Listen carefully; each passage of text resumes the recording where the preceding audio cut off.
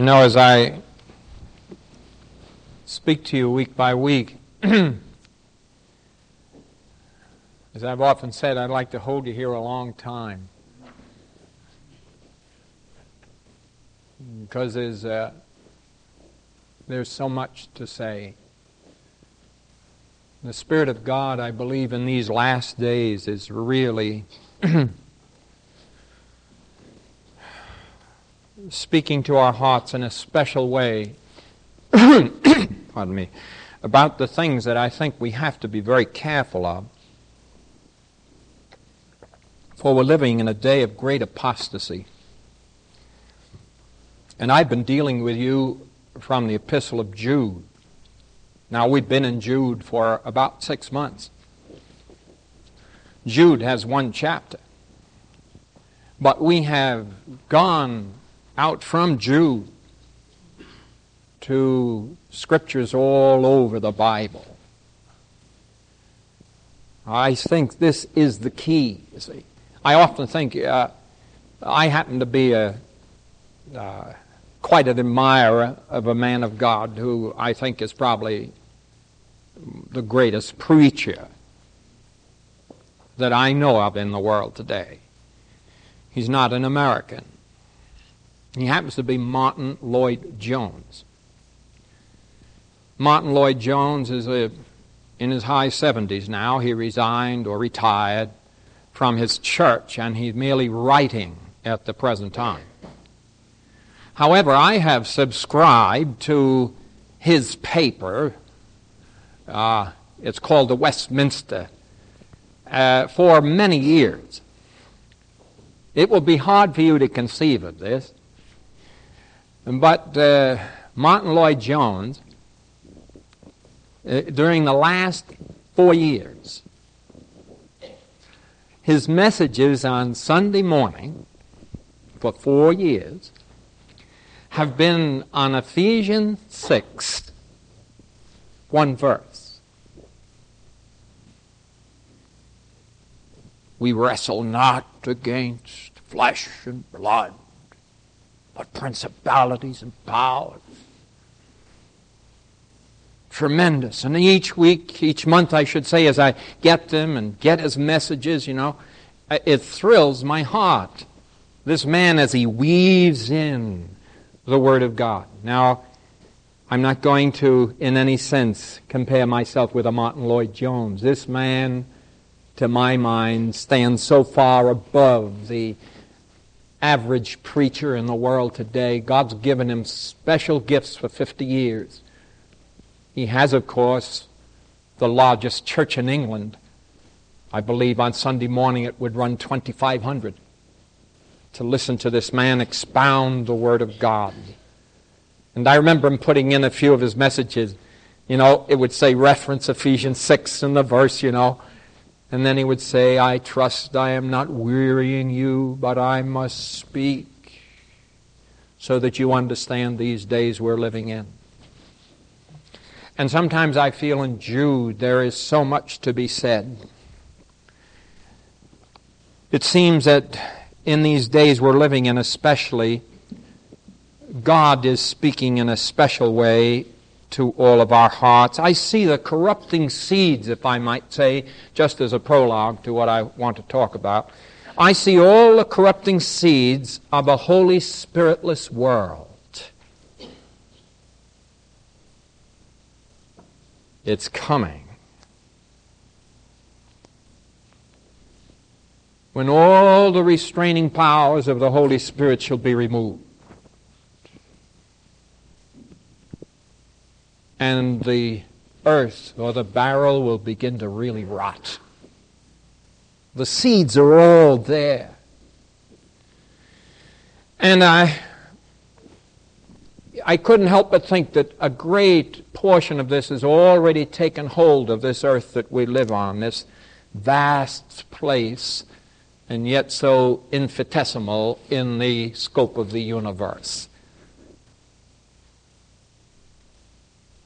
Isn't it amazing, you know, that we've gotten to the moon,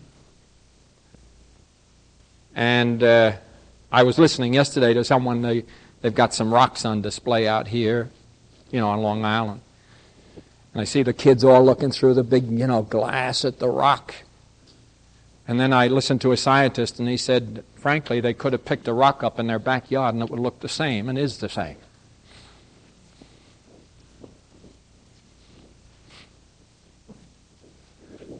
Then I think of our great explorers, some of our great missiles that have gone out, these tremendous things that we see as they take off. Russia sent one, I think, yesterday. But I think of, they got to Mars and they went around to circle Mars and they came back with great news. It's worse than the moon. No human life could be there. From that, they assume that in this galaxy there could be no human life. If not on Mars, it would be possible on none. And this, as I think of Earth here, and that it is God's scene, God's place of gathering a family for Himself. And I see all of the areas of the last days coming into the scope of our vision. Because, as I said, I see the corrupting seeds of a Holy Spiritless world. Where Thessalonians says, when he that is taken out of the way shall be taken out, then shall that wicked one be revealed, the Antichrist, the false prophet too. False prophet and the beast shall be revealed. And then shall run amok in the earth the kind of things that we at this moment cannot even conceive of. Wickedness shall be so tremendous that we would never be able to conceive of it. The church shall be taken out. We shall not see that Antichrist. I'm glad I'm not going to meet him face to face. I'm glad I'm going to meet Jesus face to face. I'm glad I'll never receive the mark of the beast upon me, because I have the mark of Christ upon me. And I think that sometimes we can't quite fathom what's happening in the world, but actually what's happening is this. Slowly, little by little, the Holy Spirit is being removed. Finally, it will be cataclysmic. There will be the rapture of the church, and then he shall be taken out completely, except as God controls all things. The great tribulation and the war that Israel shall suffer, tremendous, already taking form. It's so hard to get people to realize that God has said in His Word that in those last days the powers of the Northern Confederacy, and so clearly He says in Ezekiel, Meshech and Tobolsk, Moscow and Tobolsk, shall descend upon Israel to take a spoil. And then God says, and my wrath shall come up in my eyes against that people. All the nations of the earth, He says, there'll be none righteous. They shall see Israel as the great place to conquer. In Israel by itself and in the Dead Sea and all the rest, the scientists tell us, between the oil of the Arab lands, which Israel claims belongs to them, and the salts and the chemicals in the Dead Sea, it is worth more than all the gold in all the earth and is numbered in the trillions of dollars according to science. Russia has a vast fleet. If you read in the paper the other day, things that I would never think of. Outside the 100-mile limit in the Atlantic Ocean, Russian submarines with nuclear warheads are continually there. 100 miles to hit New York and wipe it off the face of the earth. The United States, it says, is well conscious of this, that we are lined with Russian submarines, nuclear submarines. They know that they're there because of radar. And it says our Navy even plays Russian music to tell them, we know you're there.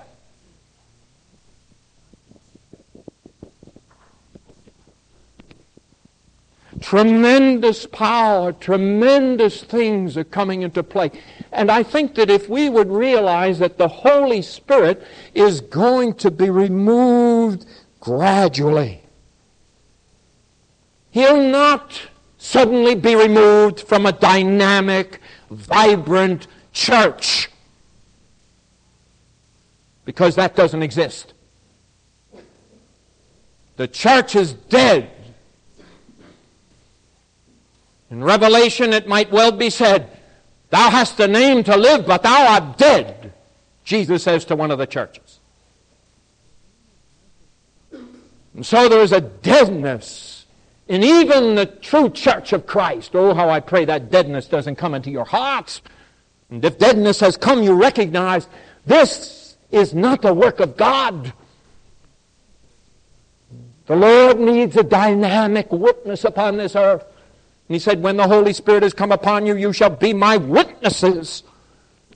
And this is what God needs from us. But there'll be a slow taking away. Rather, I believe that we're already seeing in these last days the slow, painful withdrawal of the Spirit of God. First, I think, beloved, because the children of God are dying off.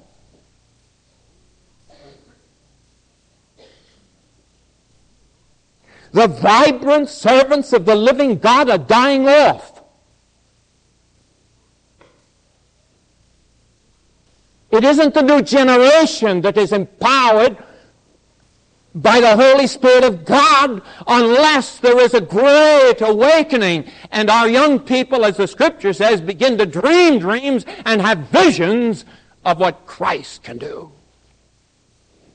That's why churches like this is the only possibility. May I say that, young people? You are the only possibility if Christ tarries, of there being a great ministry of God locally. It may not be universal, but to do what you can here and now, or possibly out in Aruba, or out in some other area of the world where God can use you. But because the old ones are dying off, slowly dying off.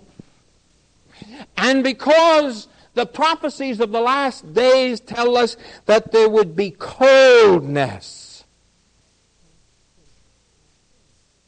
the Holy Spirit is withdrawing slowly. May I show you this way? How many souls do you think were won to Jesus Christ? Imagine now, in the Southern Baptist Convention. This is the tremendous convention throughout the United States. I'm not going to take it by number of souls, but number of churches.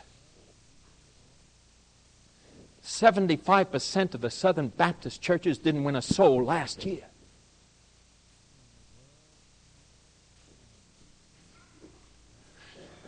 Tell me, those of you who are old-timers, who sat in churches years ago, 15, 20, 25 years ago, what kind of response did you see to the gospel message? I remember when I was redeemed. Cliff probably remembers. And some of you others. Stanley, I see out here. Several others. But I can remember when I found Christ as my personal Savior. And it took me, I guess, nearly a year before I was convinced as a Roman Catholic that I should follow the Lord in the waters of believers' baptism.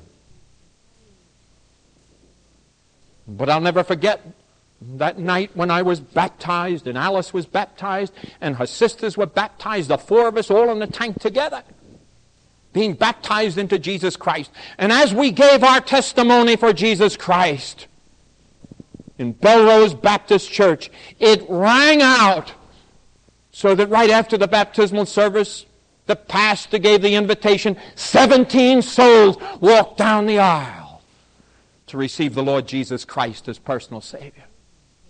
Where do you see this anymore? But do you think that was just that way? Every single Sunday evening, 4, 5, 6, 8, 10 souls were finding Christ as personal Savior. So what am I saying? Coldness has come. How seriously do we take the gospel of Jesus Christ? Do we really believe that unless Christ Jesus died for me, or for you, or for your mother or your father or your children, that they're lost? Because that's what Jesus says. If ye believe not that I am He, I quote Jesus, ye shall die in your sins.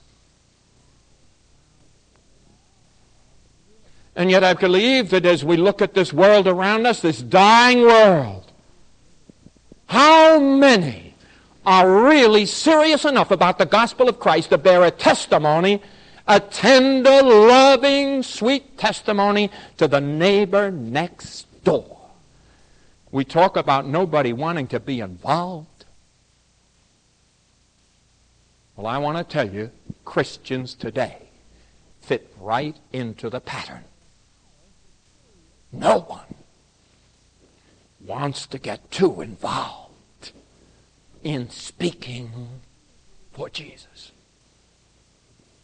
And so I see a Holy Spiritless world coming at the time of the rapture, when the final one shall be taken out. But I see slowly the Holy Spirit departing from the world.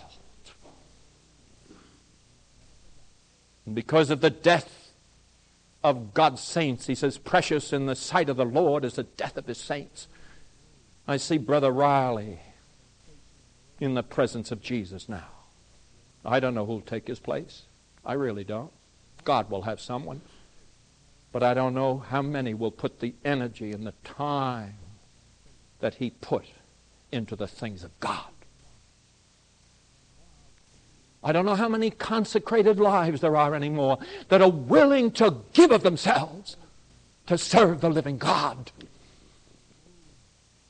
And I couldn't help but think as I looked in Ezekiel and I saw the Holy Spirit there. And I remember it was the Shekinah glory of old. And it says in Ezekiel, and the Shekinah glory, the Holy Spirit, if I might put it in that way, God's presence, left the holy place. And then the next thing says, and God's Spirit left the altar of atonement. Then the next thing I see, it says, and God's Spirit left the whole house of God. Then the next thing I see, it says, and God's Spirit left the city. And then the next thing I see in Ezekiel, it says, and God's Spirit hovered over the mountaintop and brooded as though he did not want to go. But they did not want him. That's the kind of a world we're living in today. Who wants Christ? He's made the ridicule of jokes. Our hearts should be rebuked by what we see on television. It wasn't too many years ago when you wouldn't hear any four-letter words on television. It wasn't too many years ago, beloved, when the Bible was read in the school. May I say this? I'm rather thrilled. Listen to this. I'm rather thrilled that my daughter Lynn's letters from Kentucky. When I was down in Kentucky last time, I went over to the large Baptist church there. Tremendous building. And I said to Alice, undoubtedly, here's a great Christian school. So I went in and I saw the pastor. And I said, boy, you have such a wonderful plant here. You must have a great Christian school. This was in the summertime, see. He says, we don't have a Christian school. I said, what do you use all that building for? Sunday school. So I said, you don't have a Christian school with all those classrooms? He says, what do we need a Christian school for? We teach Bible in our public schools. My daughter Lynn tells me every morning in her class in Kentucky with all the kids, number 1, read the Bible. Number 2, everybody bow your head, praying in the name of Jesus Christ. Isn't that wonderful? But beloved, it's not true, is it? Up here. Disregard for God, disregard for Christ. I see the Holy Spirit slowly departing because the great saints of God who love the Lord Jesus are dying off. And there's a coldness coming into the professing church of Jesus Christ and an indifference. And some falling away. And when I go down my family list in my church, my heart breaks as I go down the families. Joe Hart would know. As I go down my families and I look at them, and I'll say, 6 years ago, 10 years ago, they were faithful to the Lord Jesus at morning, at evening, and prayer meeting. Coldness in part has come into their hearts. Now they watch television. Now they've found something else. Become more fluent now. Got lots of things to do. But the Lord Jesus is coming. Then what shall these things be?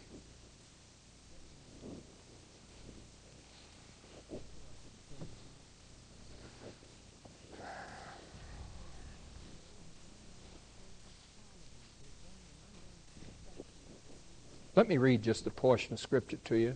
Now I'll start my message. Don't get frightened.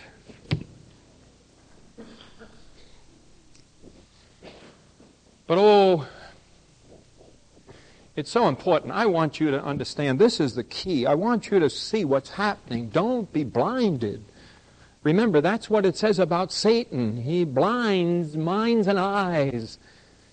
So much so it says that if it were possible, even the elect would be deceived. In other words, there'll be so much going on in their minds that there are times when they go way off the beam and they're almost deceived completely about this Christian life and what Christ is. And then suddenly they're swept back by something happens in their lives. And they think, oh, thank God I'm saved.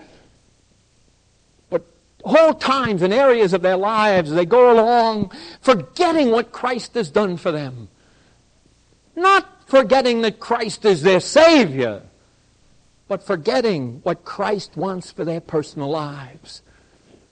And so it was in Jude, and also Timothy, and also Peter, and also Titus, and one epistle after the other. We see all of these things gathered up. Let me read just Jude quickly, and then let me just go into Timothy for a few minutes with you before we go home for dinner, and then come back tonight. All right? Jude, beginning at the 12th verse, he talks of these people in these last days, and that's why I say you shouldn't be ignorant. I want to say this lovingly. If your lives fail as Christians, it won't be from the lack of hearing. You've heard it. But it will be from the lack of listening and doing that which God calls upon you to do.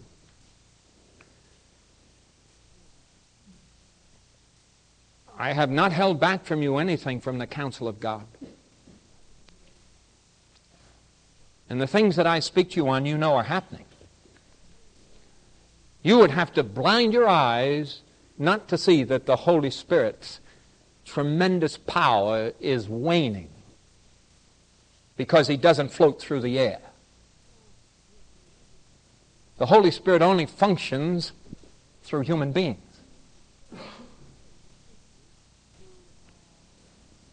He's not some ephemeral nothingness.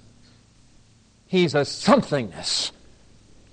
He comes to dwell in the human heart, that human heart may become a witness for Jesus Christ. He does not witness about Himself. He witnesses about Jesus, and He witnesses through the hearts of those individuals who really believe. Now let me read just this portion on these men, these who are the problem makers of the last days. The 17th and 19th verse tells you about the last days. These are spots in your feasts of love. Charity is love. Not the way charity is considered today. Charity today is giving something to somebody who has a need and are poverty-stricken. That's not the meaning of Scripture. The meaning is love. It is agape, the love of God. They come to your feast of love when they feast with you, feeding themselves without fear with you. They can be in the true church of Jesus Christ. Could be here this morning.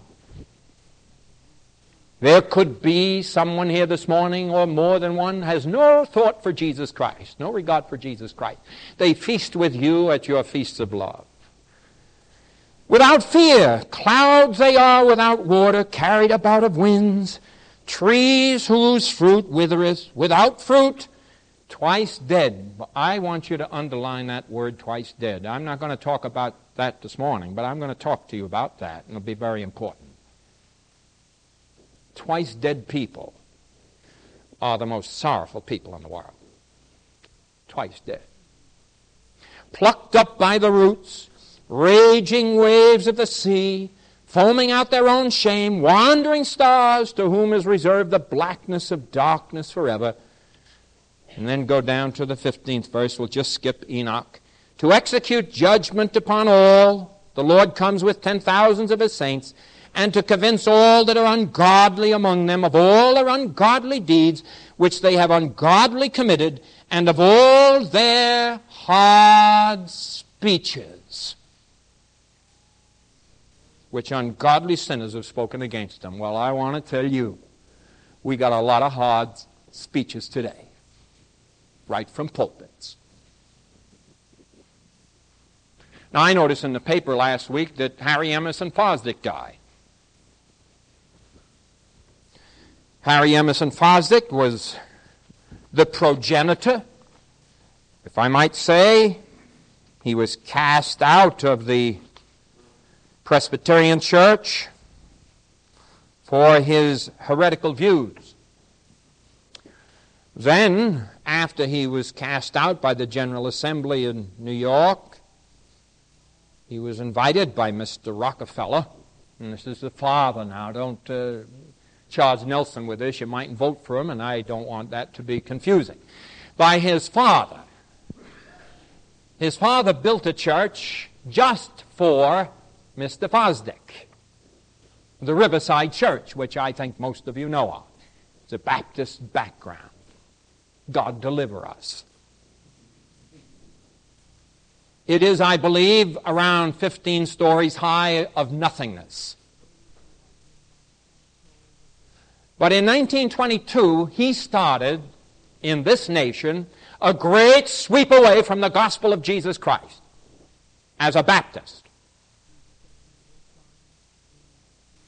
When he went into the Riverside Church, it was the Riverside Baptist Church. What a wide horizon we have, huh? Listen, beloved, what a wide horizon we all have. I want you to, if you were to look at the Catholic Church today, look at the wide horizon that it covers. From those right now in their great battle with the Pope. I see it says in the paper that, the last council made the age of 75. The Pope can resign, and he's hoping that 75 comes quick so he can get out of this whole thing. That's what it says. They never had a retirement before for the Pope. Now he retires at 75. But if you were to take the Catholic scope and the church in its great scope, from those who are fundamentalist Catholic, let's say, to the modernist, tremendous area. Take the Lutheran Church. From those who have departed so far that Martin Luther would turn over in his grave. He wouldn't believe that the name Luther could be attached to the name of the church that came from his heart as he found in Christ justification by faith without the deeds of the law. And wrote two great treatises and the book of Romans and the book of Galatians. So the Lutheran Church has this great... Take the Methodist Church. Poor Wesley. Charles and John. What a sorrowful thing to see the Methodist Church seated in communism and in modernism. So that many of the preachers in Methodism, in Presbyterianism, in Lutheranism, and in Baptist groups are known to be card-carrying communists. And then you expect the preaching of the gospel to be sent forth in great power? They're hard speeches. Listen to Harry Emerson Fosdick, the Baptist. Why do I say the Baptist? Because I want everyone to know, I don't know where you come from. You may come from Lutheran churches. I'm thankful. I see a man here who came from a Lutheran church, and he came into my study, and he had but one thing to say. He said, I've been going to the Lutheran church for years, and he said, I had to come to a Baptist church to hear the message of Martin Luther. But I'm saying Baptist so you don't mistake what I mean. That it is not because we're Baptists that we're redeemed. It is because of Christ and His atoning work on the cross of Calvary. But these men have made hard speeches, and it seems the harder your speech is, the more popularity you get. I don't see any of the humble gospel preachers being given great areas of the newspapers to spew their doctrines. But I do see men such as Dr. Pike, who now has departed this earth. I'm not going to say any more about that. But he's departed this earth. Someone said he's gone to his reward. I said, God forgive him. What a terrible thing. But spewing his damnable doctrines. No virgin birth, no physical resurrection, no atonement for sin.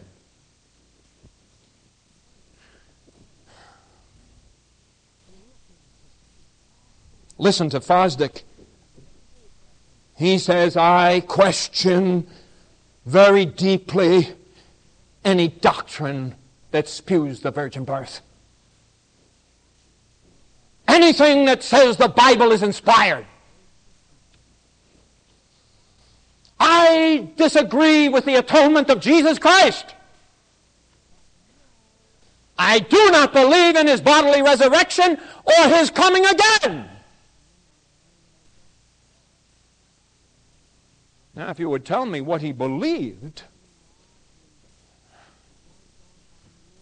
if you don't believe that, where are you getting what you believe in? But this is the kind of doctrine. Oh, they're hard speeches. Notice that. That's what the Scripture says. Twice dead. And their ungodly deeds which they've ungodly committed, 15th verse. And of all their hard speeches, which ungodly sinners have spoken against Him. These are murmurers, complainers, walking after their own lusts, and their mouth speaks great swelling words. That's it. Orators. Nobody ever took that from Fosdick. He was an orator. Having men's persons in admiration because of advantage. Let me tell you, preaching the gospel of Jesus Christ does not get men's persons in admiration of me, nor does it give me any advantage in this dying world. But Harry Emerson Fosdick was able to build a $10 million building because what he preached satisfied the carnal hearts of men and did nothing for them. He was a cloud without water. He had nothing to offer to the people. He gave them no refreshment. He did not deal with their conscience to give them peace. He sent them to psychiatrists that they might somehow bring their sins up to the surface and their guilt complexes, and looking at them say, what can I do about it?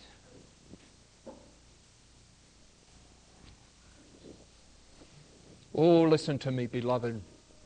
God is calling upon men and women here today to really begin to live for Jesus Christ and to stop all of the silliness and begin to live the Christ life. Not to be babies in a nursery. Not to have to feed on the little milk of the Word of God, but to be mature, as Paul said. He says, whereas ye should be mature and able to eat the meat of the Word of God, he says it must be that you have to eat of milk. And I would remind you that babies, beloved, depend entirely upon their parents to feed them. But when the baby grows up into maturity, it begins to feed itself. And so it is with the children of God. As they grow in grace and the knowledge of Christ, they don't depend entirely upon the pastor in that hour, that little over an hour on a Sunday that he speaks of the things of God, but they begin to say, I am not a baby having to be spoon-fed anymore.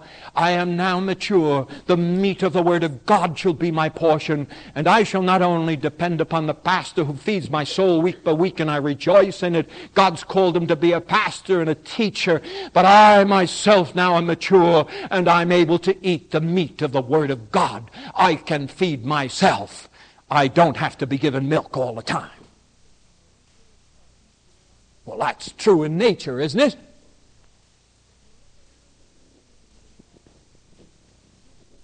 And so, beloved, oh, may the Spirit of God grip your souls. The Holy Spirit is slowly being taken out of the way. His power is diminishing, not because his power has diminished, but because the number of souls who really are bearing a witness for Jesus Christ have diminished to a nothingness, so that there's no power manifested. People say, where is the Holy Spirit? I say, where are the people? People say, where is the Holy Spirit? The church is dead. I say the church is not dead, the people are dead. Churches are buildings. The true church, there's a deadness in it. May God grip our hearts. Listen to me, beloved brother and sister, young person. Is the fire of the Spirit really residing in your heart? God says his children shall be like flames of fire.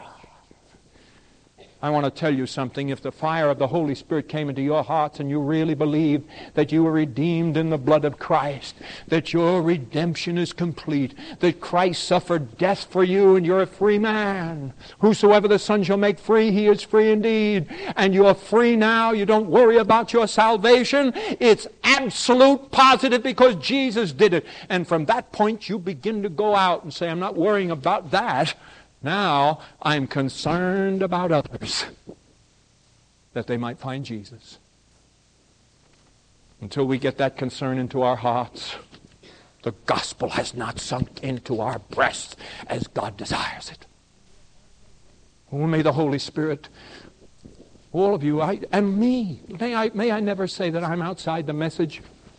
Do you know that God speaks to me while I speak? You didn't think I just speak from me to you, do you? You don't think that I just speak out from me at you, do you? When I speak, God speaks to me about the very things I'm speaking about.